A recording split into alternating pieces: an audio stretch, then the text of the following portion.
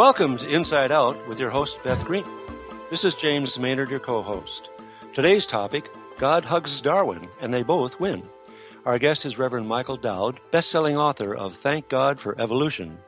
Reverend Dowd is passionate about building bridges between science and religion. His book has been endorsed by 6 Nobel Prize scientists and by spiritual leaders as well. How does a guy go from fundamentalist Christianity to becoming America's evolutionary evangelist, and why? Stay tuned and let's find out. And now let's hear from your host, Beth Green, from the Inside Out.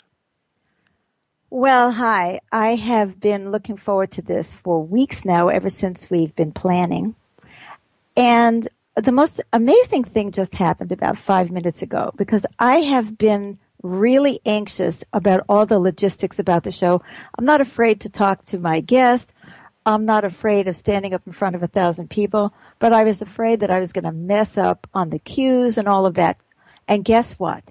Somebody else messed up on the cues. In fact, that was our second try trying to get on the air, and it started in the middle of the music instead of the beginning. And I just sat here and I thought, isn't the universe marvelous? Instead of me worrying about me messing up, I get to sit here and watch somebody else do it and then relax into it and share it with you, because that's Inside Out. This is a program where we are going to be very real and where I intend to share with you what's really going on for me. One of the things that I want to tell you is that in preparation for this program, I've done a little bit of thinking about what I might want to say when I get on the air. And I never do that because I'm an intuitive. I'm guided. I'm going to do a 2-week intensive next week with James, and I haven't even given it a second thought. I can do a 3-day workshop and never think about it. But for some reason, I was a little bit clutched around the show. And when I went through what all my fears were, what I realized was one thing. They were all about me. Am I going to flub this? Are you going to like me? Are you going to click this show off? Is it going to be a success? And it made me laugh because, there it is in a nutshell. What's wrong with humanity is obviously wrong with me too. Which is that I tend to think in terms of, and what about me?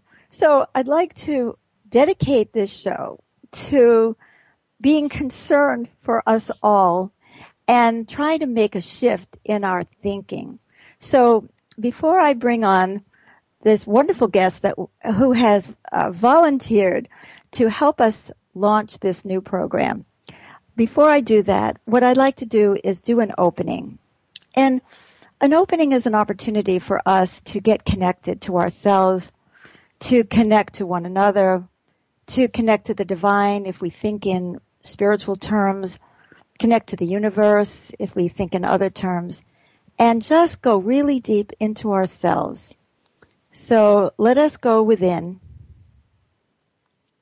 Feel our common humanity. Feel our connection to one another. Know that I am you, even if you're on the other side of this microphone. That there's a piece of you and me and a piece of me and you. And that we're all struggling to co-create a better world. One where there is more humanity and less violence. One where there is greater regard for life, human and otherwise. One where we are well enough to care about one another and our earth. Yes. And now I'd like to invite my guest, Michael Dowd, to join us. Michael, are you with me? I am here, Beth. Good to be here. Thank you. The thought that came to mind, because I have some delicious questions to ask you today. I mean, to me they're delicious because I really want to know the answers. But there's something more that just came to me that I'd like to ask. Mm-hmm. I know, Michael, that you're a person who is devoting your life to some cause greater than yourself, but which includes you. And I'm wondering why. Was it something that you were born with, just a caring about the world, the planet suffering?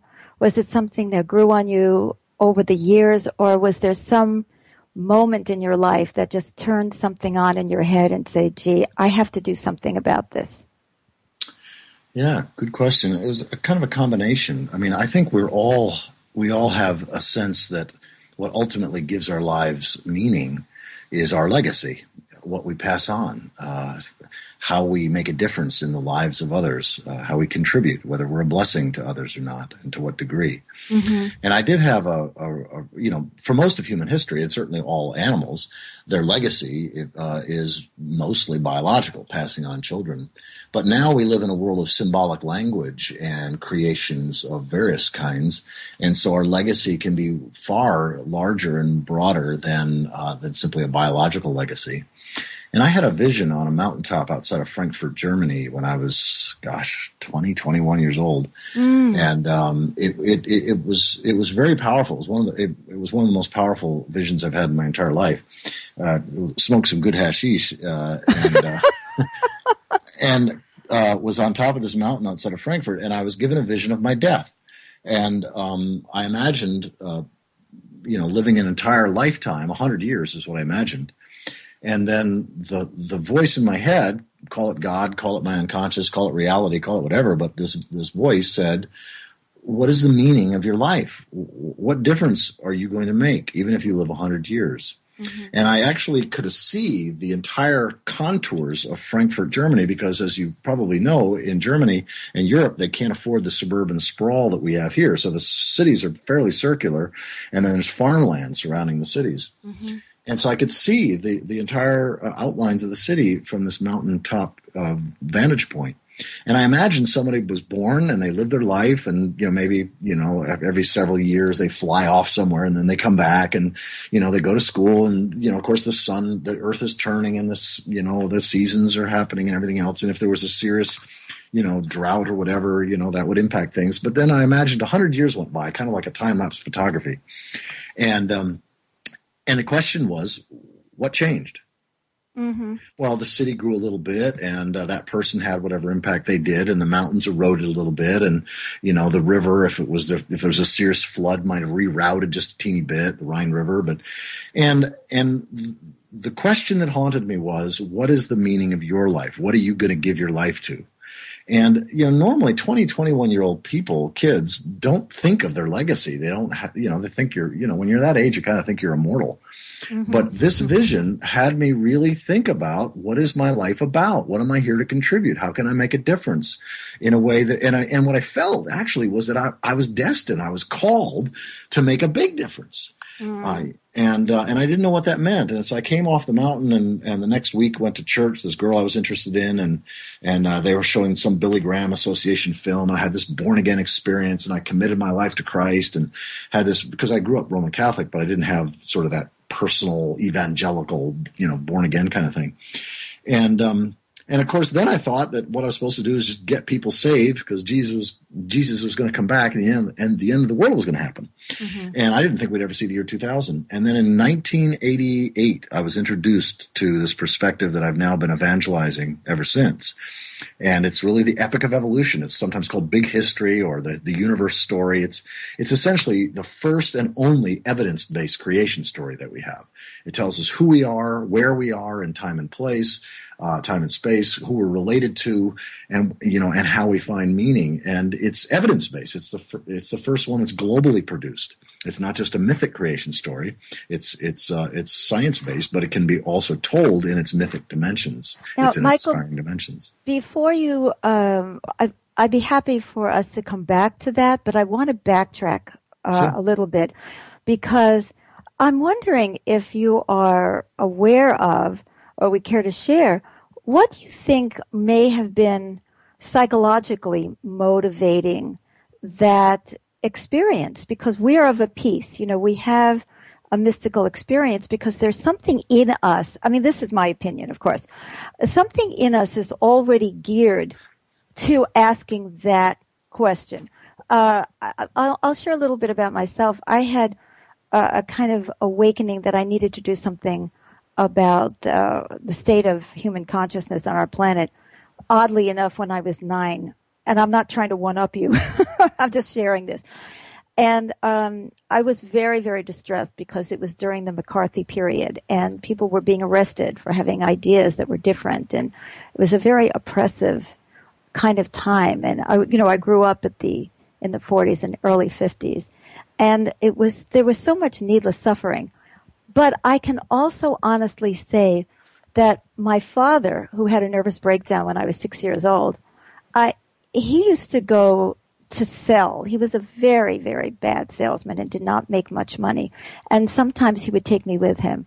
And I saw the way that the buyers treated him. It was that hierarchy, because these guys didn't have much power either, but they had this one moment of the power over this poor salesman. Do you know what I'm saying? Mm-hmm, sure. And it was so painful for me. And I remember not wanting to even go. I hated to see what my father had to go through in order to make a living to help support our family. Yeah. And I think that just bothered me deeply. And also, I was born at the end of the Holocaust, and we had relatives, the few, who died. Most of our relatives were wiped out because I grew up in a Jewish family. Sure. And so there was a lot of things that were going on that kind of oriented me to having this kind of feeling that, oh my God, I have to do something. So I'm wondering if there's something analogous for you or some version for you that you would care to share. The only thing that comes to mind, Beth, is that I am one of the most mission-driven human beings I've ever met, and that's what I fell in love with Connie about. I met another human being, because I'd never met anyone, male or female, that shared this particular sense of life purpose or mission, that is evangelizing evolution, sharing the science-based history of everyone and everything, our inner nature and our outer nature, in ways that transform people's lives personally, but also helped transform their relationships, helped heal their relationships, and helped them have the tools to live a more integrous, loving, compassionate, generous life, and motivating them to work together with people of very different beliefs in the service of a healthy future for all of us. So the bottom line for me has always been, or at least since I was 20, has always been, how can I make the biggest difference for the planet in my lifetime, given my particular unique gifts and challenges? And how beautiful that you found a partner who shared that. Oh, tell me about it. What a difference that makes. We're now going to take a break, and when we get back, we'll resume our discussion with Michael Dowd and hear more of what this evolutionary evangelist has to share with us.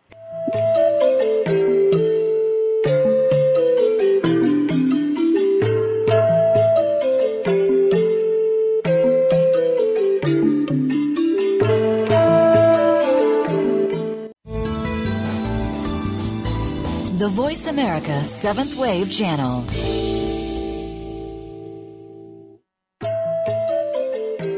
Bring Beth into your world in person or via the internet. Learn how by visiting her website, bethgreen.org. At the website, sign up for her newsletter to keep abreast of her latest activities, blogs, videos, and more. Just for signing up, you'll receive a free PDF copy of Living with Reality, her 688-page volume that helps us understand ourselves in relatable terms, as well as offers a proven program to heal and co-create a better world. But there's more. Learn about Beth's 4 other books, both fiction and nonfiction. Check out her gorgeous music, which is heartfelt and mystical. Become acquainted with Beth and James's programs for healing and training, and discover their community, the Stream Center for the New Spirituality, which welcomes you wherever you are in the world. All this and more can be found at Beth's website, www.bethgreen.org. Again, that's bethgreen.org.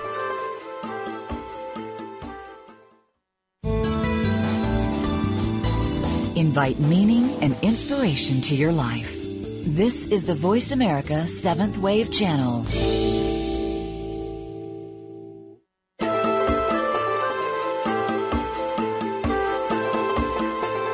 You're tuned in to Inside Out with Beth Green and co-host James Maynard. To reach us on the show, please call 1-866-472-5795. That's 1-866-472-5795. If you'd rather send us an email, the address is beth@bethgreen.org. Now, back to Inside Out.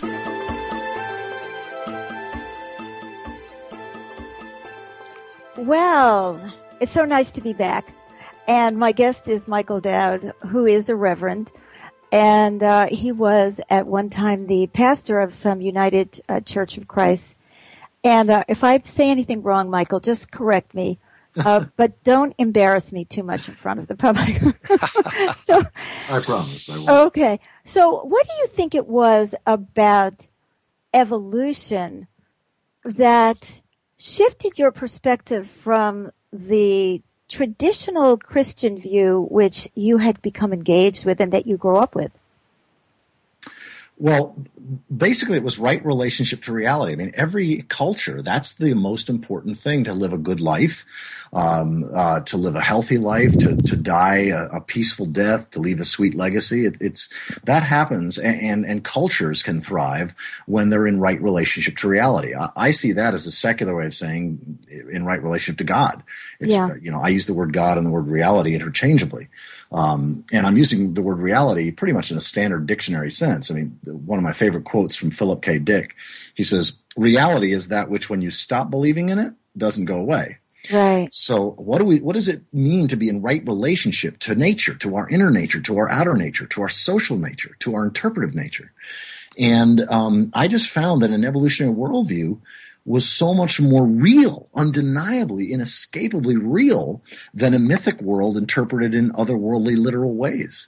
The idea that the second coming of Christ was some superhero coming down magically on the clouds was the kind of thing you'd experience in a dream, but it wasn't real in the way that, that tree right there is real, or the sun. And so it just, I began realizing that we've bound and gagged God 500 years ago. We basically exiled God to the outskirts of the universe. 2,000 years ago. No, really 500 years ago. Really? Because it was when we began to think of nature as a complex clock. Because the clocks have the creativity that made them outside of it. So nature became an it. Rather than a thou to be related to, it became an it that we could exploit and for our benefit, or so we thought. Yeah. But we didn't realize that we were talking about the body of the divine, and there's only one God that we need to, whose laws we must obey, or whose wrath, metaphorically speaking, we will experience. And as Frank Lloyd Wright said, I believe in God. I spell it Nature. Yeah. Well, I couldn't agree with you more, Michael. Now, I came from a somewhat different way of experiencing this, and if you don't mind, I'd like to share a little bit of that, because I came into it as a mystic. I had a mystical experience where God revealed God's self to me as being very different from God as I had been trained to think of God. Sure. And so it's kind of like coming from the opposite side of the coin and coming to the same place. Because I had one of those metaphysically wild experiences in the mid-'80s where I saw white light, and I did not smoke hashish, by the way.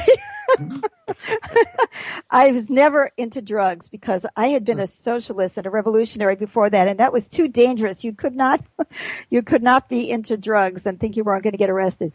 So anyway, plus I'm too scared. But anyway, I had one of those white light experiences, and God came, and I thought it was all that stuff. And God said to me, and it was like a voice in my head, and it was booming voice in my head, God said to me, and remember, Beth, God is changing. Mm-hmm. And that was the thing that tipped me off to evolution. Yeah. And I started to think of God as evolving. And in fact, God and I had many conversations after that, which is that God is not static, perfect, the way we think of it, which is a concept. I mean, and after all, guys, we're just talking about concepts. You can believe any concept you want, but this is the way I conceptualize it. But that God is a part of reality. And God said to me, Beth, are you changing? And I said, yes. And he said, well, are you part of me? And I said, yes. And he said, well, if you're part of me, and you're changing, and I've got to be changing. So I started to think of God no longer as perfect. And for me, the impact of that was that I could see that we were shaming ourselves for being human, and because we're saying there's a perfect God and there's us, sinful, shameful, imperfect, whatever it is, when that isn't the case. And there is an evolving God in my concept, and very closely akin to what you're talking about, because I see God almost as a process rather than, certainly not a person, but that it's this higher wisdom, this integration of consciousness, which can support all of us. So what I loved, I saw one of your talks, which you had sent me some links, and they were just wonderful. And you talked about the struggle of humanity, that we have to deal with our evolutionary nature. Who are we? And instead of creating these mental constructs about what a perfect human being is supposed to be and how we should be, but really looking at who we are, but still taking accountability to be responsible towards our planet, which I know is something that is very dear to your heart. Yes, exactly. Yeah, I mean, for me, reality is my God. Evidence is my scripture. Integrity is my religion. Mm-hmm. And being a blessing to the future is my mission. And it's really that simple. I find that the most powerful ways of experiencing reality is not just sort of mystically. Mystical is great, but all forms of evidence is the main way that reality, God, the universe, nature is revealing itself. And I'm somewhat of a pragmatist. I tend to not focus so much on metaphysical beliefs and various philosophies and thinking. It's like, we're right now at a place. I mean, Connie and I have spoken to 1,800 groups in the last 11 years. That's all we do is travel North America permanently. That's Yeah. And what drives us to do that is that we are now living in a time when the greatest moral issue in the history of humanity is right here, right now, and it's climate. It's what we do in the next 5 years will determine how much suffering billions of animals and humans have to undergo in the coming centuries. Yes. And so how to help humanity, not just individuals, but also groups, corporations, politicians, think about reality in ways that are aligned with reality. I mean, if you think that the end of the world is going to happen and Jesus is going to come back on the clouds in the next 20, 30 years, you are out of touch with reality. Yeah. That's a belief system that causes good people to do bad things and sometimes even vote in evil ways. I agree. So I'm trying to help people think differently in a way that's inspiring them. So it's not beating them over the head, but inspiring them to think about evidence as the Word of God. That big history is the new Genesis. That God, reality, is as much active and involved today as ever in human history, but we've just been blind and deaf to it because we thought nature was a complex clock. We didn't know that it was the body of God. Well, you see, I don't make a distinction between the mystical realms and nature because I think the problem has been that we are separating things, that we are making things different. I'm not accusing you of this. No, I agree. I have no problem with that. People think in terms of the natural and the supernatural, but I think it's all natural. It is all natural. That's the thing. I mean, even when you look historically, the concept of the supernatural is a Western invention. It only came into being about 600 years ago when we started understanding things in a natural way. Then some people deemed it necessary to propose a supernatural realm. But prior to that, we used daytime and nighttime language in the same way we have day experiences and night experiences. And our nighttime experiences are sometimes bizarre. We fly and we do all kinds of seemingly miraculous things in our dreams. But when you fly in your dreams, you're not having a miraculous experience. You're having an experience common to the dream state. I get that. But here, you take somebody like me, and I'm playing a little devil's advocate here, but because I'm so, pleased and happy to see the work that you're doing, and I feel so supportive of it. But I'd like to include this aspect in the natural world, which is take somebody like me. I have an inner voice that has been guiding me since 1978. And even more since 1980, that tells me what to eat, what to do, and so on. Now, that inner voice has provided me with an incredible amount of information that I could not get in any way that I can think of. For instance, I'm an intuitive counselor, and I sit down with a person and I just tune in and I see things in them. So you could say, well, it's their psyche is communicating with my psyche. So I can get that, okay? But then I'm told, I bought a house. I had a voice say to me, you see that house in the newspaper? You're going to buy that house. And it was absolutely impossible for me to have bought that house. But I did. 6 weeks later, I was living in it, and my real estate agent didn't even want to take me there. But I don't want to go into details about my own stories, but I'm just trying to give you a flavor of the kind of information and guidance that I have gotten. That I walk into a room, and I'm told to make a tape. And the tape is going to be 45 minutes, but I don't even know that. And I open my mouth and I don't know what the topic is. And then it comes out like someone else had written it, and it's over, and it's 45 minutes later. So there's some way in which, and I think of this as natural. I think of this as there's levels of consciousness and awareness and wisdom that come from the integration of all our knowledge that I, as an individual human being, am not capable of myself. But it's like a computer that is synthesizing massive amounts of information. And that if we could tap into that, this is just my way of a metaphor for it. The more that we're able to tap into that broader intelligence, and it's not higher in the sense of the old hierarchy, but that it's more comprehensive. If we can be that, I'm sure you had an inspiration when you had your experience. You've had many inspirations, I'm sure. I'm sure everyone in our audience has moments where they're inspired by something that they really couldn't possibly have figured out themselves. But there it is, because in that moment, we're not so defensive, or we're open, or there's some moment waiting for us. And in my case, it's something, of course, that I've worked on and that I do every day. And that is what I sometimes call God, but I don't need to call it God, because I really don't care what you call it. Because whatever you call it, the rose will smell as sweet no matter what you call it. Just like you said about reality, it's what's left when beliefs go away.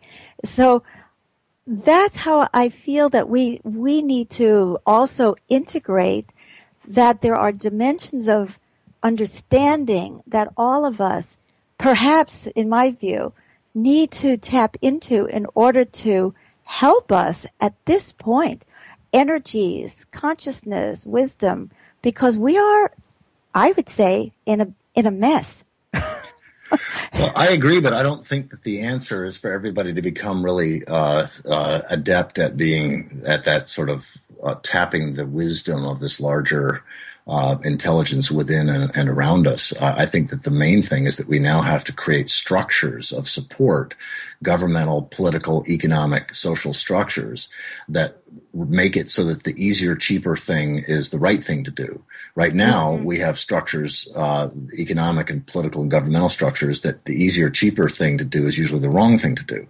And so what's required for that isn't so much an individual having a psychic brilliance or, like just that wisdom. It can be, and it often is. I mean, Einstein had a vision of riding a beam of light, which was a private revelation. It was an intuitive inspiration. But then he wrote a paper, and the whole scientific community went to work trying to disprove it.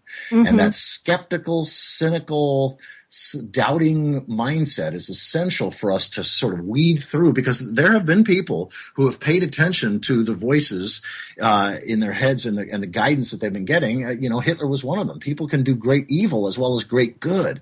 So both are possible. So the question then becomes, how do we discern if person A, person B, and person C all say they've gotten this deep inner wisdom, and it's saying in three very different directions, how do we discern as a community which is going to be the best one for us to take? Is it simply going to be the most charismatic person that leads the day? So that's why I see evidence as modern day scripture, that scientific evidence, cross-cultural evidence, and historic evidence is what sort of gives legs to the brilliance that people like you can tap, but that can move our whole culture forward, I think, in healthy ways. Well, that's a very interesting point, and it's an important point. And I'd like to share a perspective on that, which is what what this God, when I used to call God, told me 30 years ago is that you should make decisions from the intersection of intuition, observation, experience, and common sense.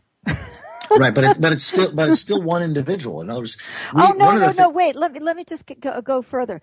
So that was the first thing, was that I so appreciate, that we have to bring common sense into spirituality, and that's one of the things. That's my job, is to, I write articles about, does this make any sense to you? Mm-hmm. But then the collective, and this is just another way of, of thinking about it or adding something to what you're already doing, is what we do in our organization, for instance, in the Stream, is we come together collectively to try to set aside our egos, because there's nothing worse than someone who thinks that they're channeling God and are really being driven by their fear, by their ego, by some complete fantasy.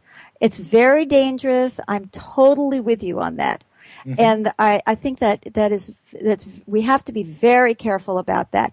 And one of the ways that we try to do that, deal with that as a community, is we come together and we ask a question together, such as, would it be for the highest good of all, including us, for us to do X or Y or Z? And we're trying to be inclusive. And I would love people to be thinking in terms of what is for the highest good of all. And that's, I think, so much in the spirit also of what you're teaching, because you're asking us to do what is for the highest good of all, our children, our animals, and one another, and not necessarily to be driven by something which is easy but short-term and could end up being destructive in the end. No, exactly. And I think that what you just articulated really well is that to tap into a larger collective intelligence that goes beyond the intelligence of any one individual. It opens up all kinds of new possibilities. I mean, I personify time. For me, ultimate reality is personified in past, present, and future. So as a Christian naturalist, God, the creator, is the personification of the past, everything that created up to this moment. Mm-hmm. God, the savior, is the personification of the future. So I've committed my life to serving the future. I believe the future is calling us to greatness. Mm-hmm. And that it doesn't matter what your beliefs are. If you personify the future and ask, what is the future calling me to greatness for? How can I contribute? How can I be a blessing to others? How can I be a contribution to the future? Then some really exciting stuff opens up. And of course, the personification of the present is the spirit, which the Hebrew word for spirit was wind, breath. It's the personification of wind and breath. The only place that we can honor the past and serve the future is in the present moment. I'd love you to share your website with our audience before we go to our next commercial break. Sure. Our main website, we've got several, but the main website that's got all the cool stuff is thegreatstory.org, www.thegreatstory.org. And if you don't have a chance to write that down, that is going to be on our host page with Michael's podcast. We have that very website. So at this point, James, would you like to take us to commercial break? Yes. By the way, if you have any questions or comments, please call in to us at 1-866-472-5795. We're now going to take a break, and when we get back, we'll resume our discussion with Michael Dowd and hear more of what this evolutionary evangelist has to share with us.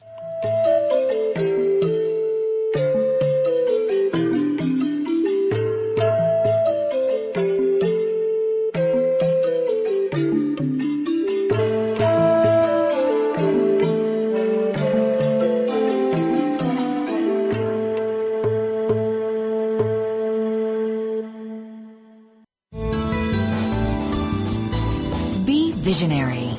This is the Voice America 7th Wave Channel.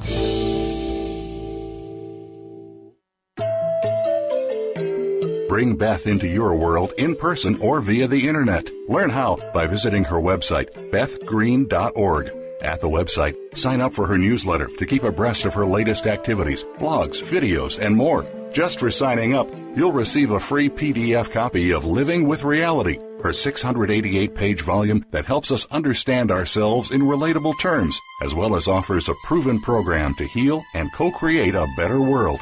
But there's more. Learn about Beth's 4 other books, both fiction and nonfiction. Check out her gorgeous music, which is heartfelt and mystical. Become acquainted with Beth and James's programs for healing and training, and discover their community, the Stream Center for the New Spirituality, which welcomes you wherever you are in the world. All this and more can be found at Beth's website, www.bethgreen.org. Again, that's bethgreen.org.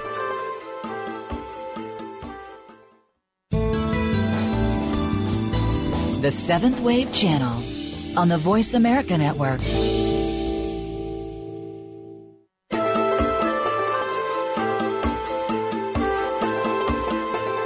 You're tuned in to Inside Out with Beth Green and co-host James Maynard.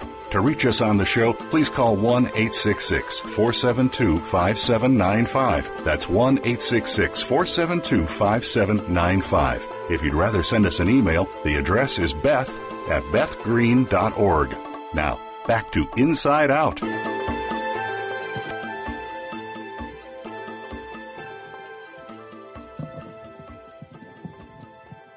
Okay. I understand we have a caller. Hi, it's Helen. Hi, Helen. I would like to ask Michael if he could give us an example of evidence-based spirituality used in an everyday example, like a conflict with your wife. That's great. Well, the tool that I can just speak personally, the tool that Connie and I have used now for a decade that has been by far the single most powerful evidential tool that we have in our toolbox to ensure that our marriage stays in a healthy, vibrant place is called the heart-to-heart process. We learned it from Paul and Lane Cutright. They have a book called Straight from the Heart. And it's really simple. If we're not at a 10 on a scale of 10 in terms of love and passion and juicy, if there's any funkiness, any staleness, any upset or anything else, one of us will say, can we do a heart-to-heart process? And, if Connie's really upset, she might say, give me 15 minutes or something. I got to cool down. So she'll take a walk or something. But then we sit in front of each other and one of us will begin, whoever usually requested the process, and say, it's important for me to say blah, blah, blah, blah, and then say whatever there is, like in 1 or 2 or 3 sentences, not like paragraphs, and then stop. And then the other person says, thank you, got it, or I understand. One of those 3. Thank you, got it, or I understand. Or can you clarify? But usually thank you, got it, or understand. And then the person continues. It's important for me to say, blah, blah, blah, blah, blah, blah. Stop. Thank you. It's important for me to say blah, blah, blah, blah, blah, And then you just do that until you say something like, it's important for me to say blank. Like I think that's all there is for now. And then the other person does the same thing. And the genius of it is that in any relationship, there's usually sort of an imbalance of power or a perceived imbalance of power. And this levels the playing field. Both people feel heard. They know they've been heard. They get feedback. And then after both people have gone back and forth till there's just nothing left to say, then you do a round of appreciations because you're not necessarily back to full-blown love yet. And then you do a round of appreciations. And I would say, I appreciate you for asking to do this process. And Connie will say, thank you.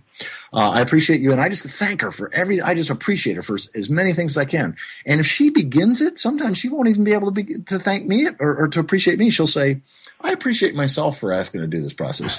Great. I appreciate the feeling of the sun on my skin. Good. And then usually by the 3rd or 4th thing, she can think of something to appreciate in me.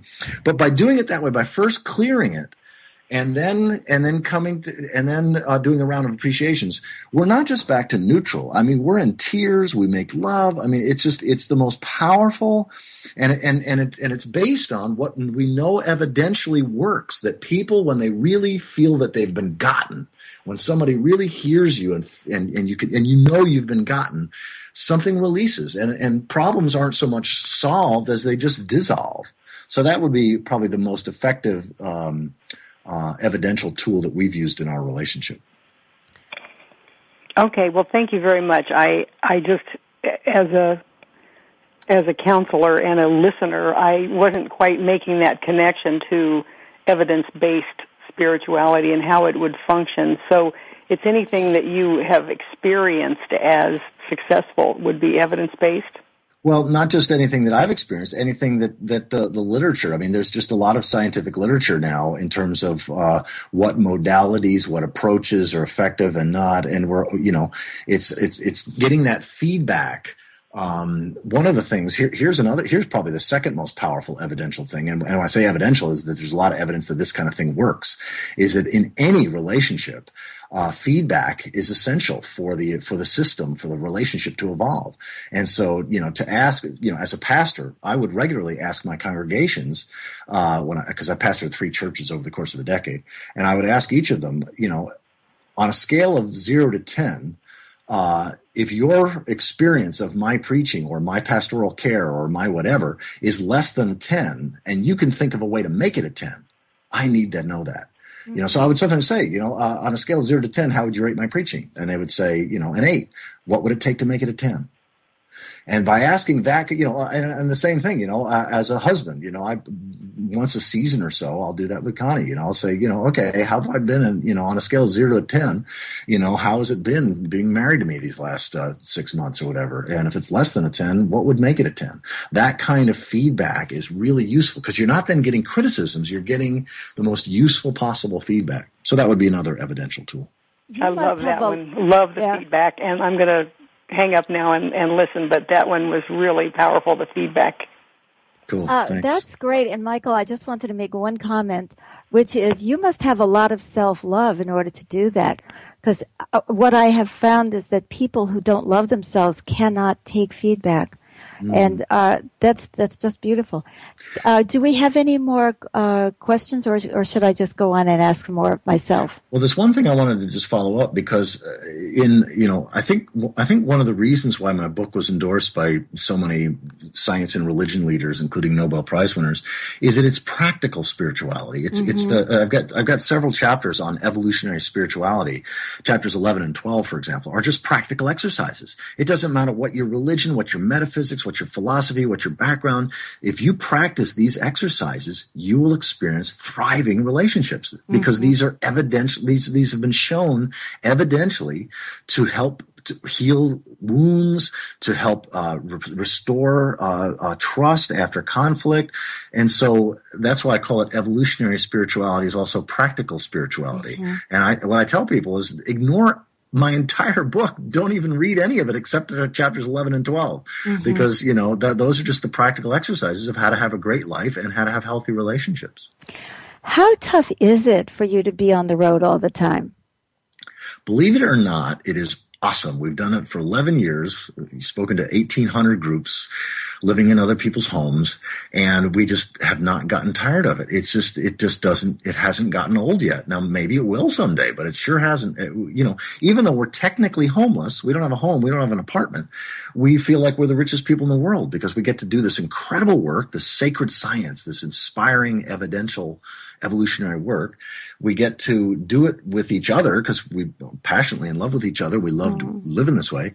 And there's probably not too many women that would want to live their lives on the road. So I'm married to this extraordinary human being. Speaking of extraordinary, there was one thing that you would hope that our listeners today and on this podcast, what they would do as a result of hearing you today, what would that be? Other than to go to your website. No. This is far more important than my website. They can forget any of that. It would be to personify the future and ask myself, how is the future calling me to greatness? How can I serve the future? How can I be a blessing? Because everything we do in the moment ripples out of the future. So if you're kind to somebody, you're being a blessing to the future.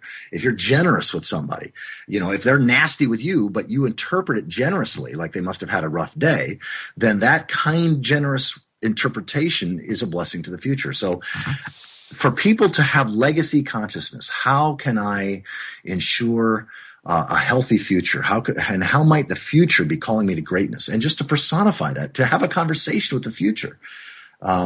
Christians can imagine that as the Christ, but it doesn't matter what your religion. So that would be, I think, the most important thing is how can I be a blessing to the future, and how might the future be calling me to greatness? The word greatness, I think, sometimes triggers people. And so, some people are going to be inspired by that, and some people are going to be intimidated by that. But you ask the question in two ways. The other way is, how can I be a blessing? Right. And when we're asking that question. I mean, you said it a minute ago. Something so simple and so small can be a blessing to others. I don't think we've realized the impact that we have on one another. Exactly. And if there were one skill that I wish I could impart to every young person, I think it's frankly the most important skill in life.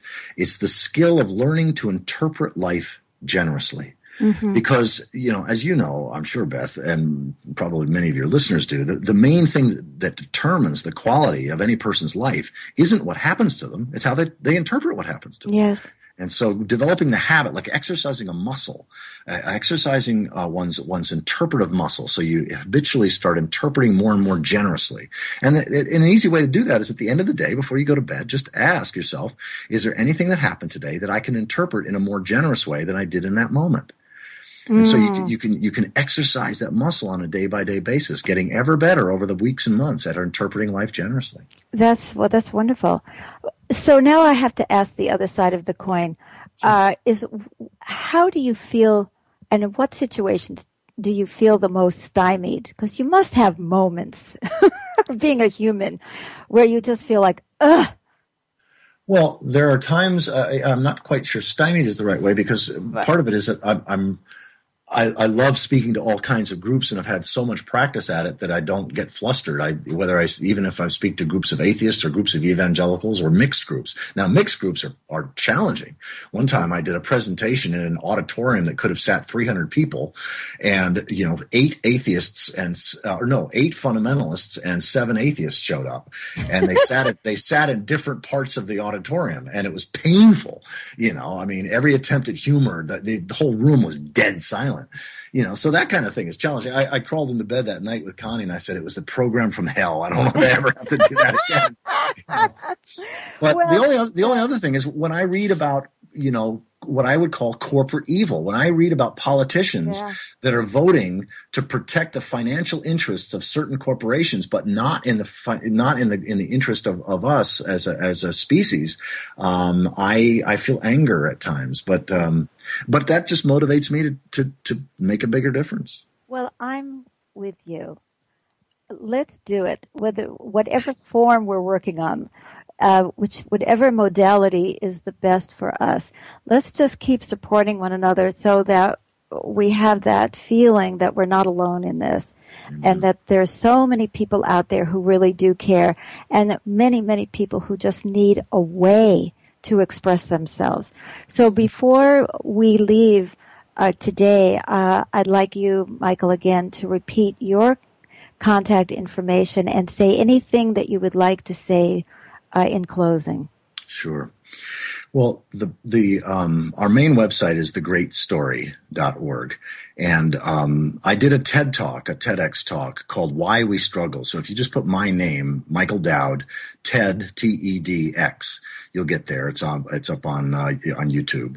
And that's the practical spirituality. That's our evolutionary psychology and evolutionary brain science. And that helps you, knowing that kind of stuff can help you. And I would say, again, my book is Thank God Revolution. Chapters 11 and 12 are the practical stuff. And just find a place. I guess the one thing I would invite everybody to do is find those places of intersection between where your great joy and the world's great needs intersect. And those places where your joy and the world's needs intersect, that's your calling, that's your mission, that's your vocation. That's where you can be a blessing to others now and in the future in a way that also blesses you at the same time. Well, I feel blessed that you're in the world, you and your wife and all the people who support you. And I also feel very blessed that you joined us today for our first show and to inaugurate Inside Out. Thank you, Beth. Thank you. Keep up the great work. Thank you. James? Yes, I'd like to inform our viewers and listeners of our next edition of Inside Out, which will be next week on the topic of intuition. Should you trust it? Can you make it more reliable? Our guest will be Helen Helix DeSanto, a marriage and family therapist for nearly 30 years, who relies on her intuition to help clients deal with their issues. How does she do it? What can you do to become more intuitive? Join us next week. Until then, goodbye for now.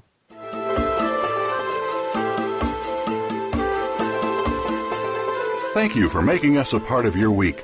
Listen for the next edition of Inside Out with Beth Green and James Maynard next Tuesday at 6 p.m. Eastern Time, 3 p.m. Pacific Time on the Voice America 7th Wave Channel. Have a great week.